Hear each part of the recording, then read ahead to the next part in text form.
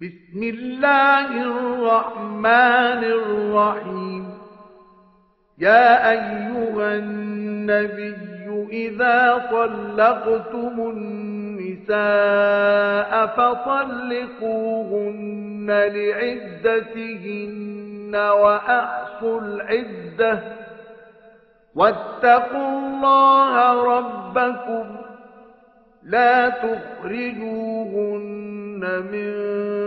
بيوتهن ولا يخرجن إلا أن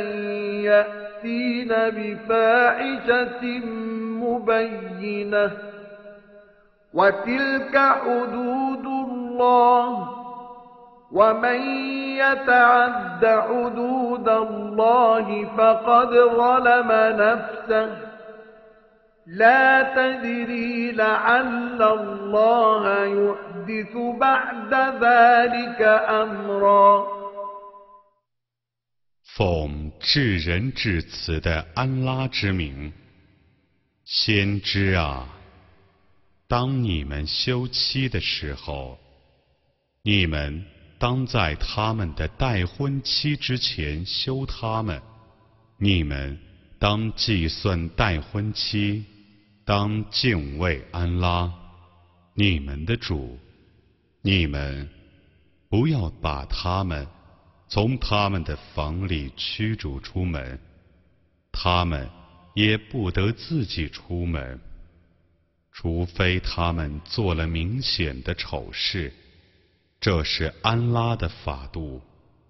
谁超越安拉的法度，谁却是不义者。你们不知道，此后安拉或许创造一件事情。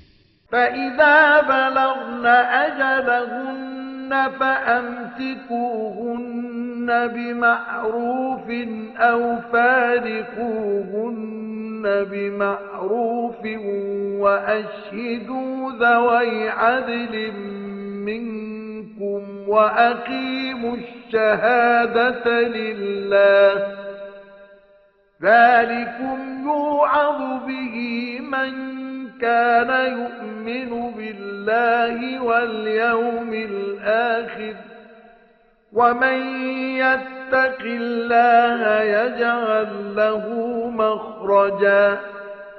ويرزقه من حيث لا يحتسب ومن يتوكل على الله فهو حسبه إن الله بالغ أمره قد جعل الله لكل شيء قدرا 当他们满期的时候，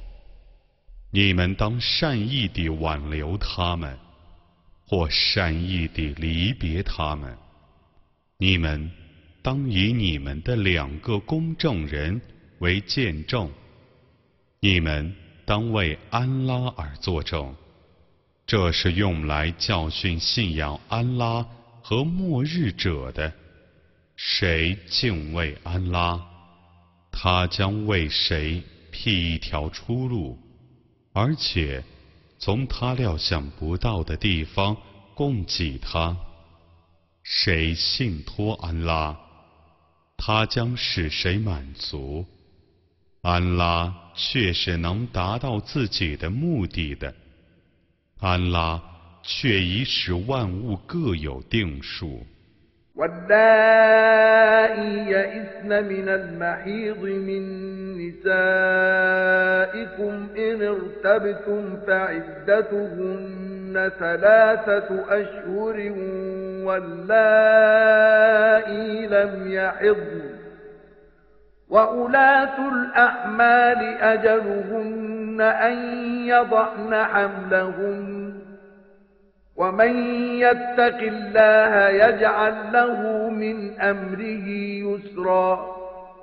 ذلك أمر الله أنزله إليكم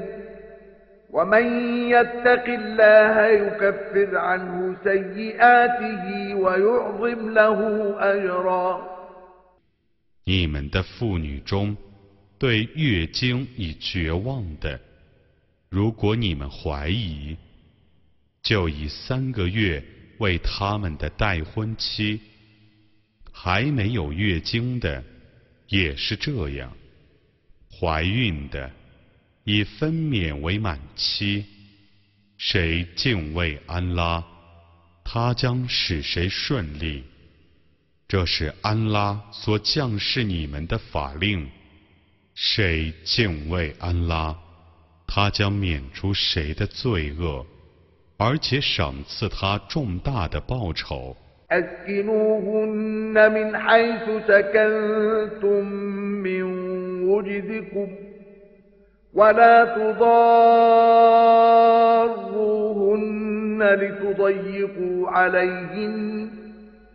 وإن كن أولات حمل فأنفقوا عليهن حتى يضعن حملهن فإن أرضعن لكم فآتوهن أجورهن وأتمروا بينكم بمعروف وإن تعاسرتم فسترضع له أخرى لينفق ذو سعة من سعته ومن قدر عليه رزقه فلينفق مما آتاه الله لا يكلف الله نفسا إلا ما آتاها سيجعل الله بعد عسر يسرا 你们当依自己的能力，而使他们住在你们所住的地方。你们不要妨害他们，而使他们烦闷。如果他们有孕，你们就应当供给他们，直到他们分娩。如果他们为你们哺乳，你们应当报酬他们，并且应当依正义而相商。如果你们的意见不合，就让别的妇人为他哺乳，叫富裕的人用他的富裕的财产去供给，叫窘迫的人用安拉所赏赐他的去供给。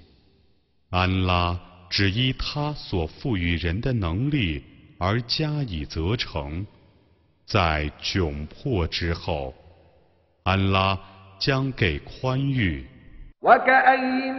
من قرية عتت عن أمر ربها ورسله فحاسبناها حسابا شديدا وعذبناها عذابا نكرا فذاقت وبال أمرها وكان عاقبة أمرها خسرا أعد الله لهم عذابا شديدا فاتقوا الله يا أولي الألباب الذين آمنوا قد أنزل الله إليكم ذكرا 有许多城市的居民曾违抗他们的主和众使者的命令，我将严格地审讯他们，严厉地惩罚他们。他们将尝试他们行为的恶果，他们的行为的结局是亏折的。安拉已为他们预备了严厉的刑罚。信教的有理智的人们啊，你们当敬畏安拉。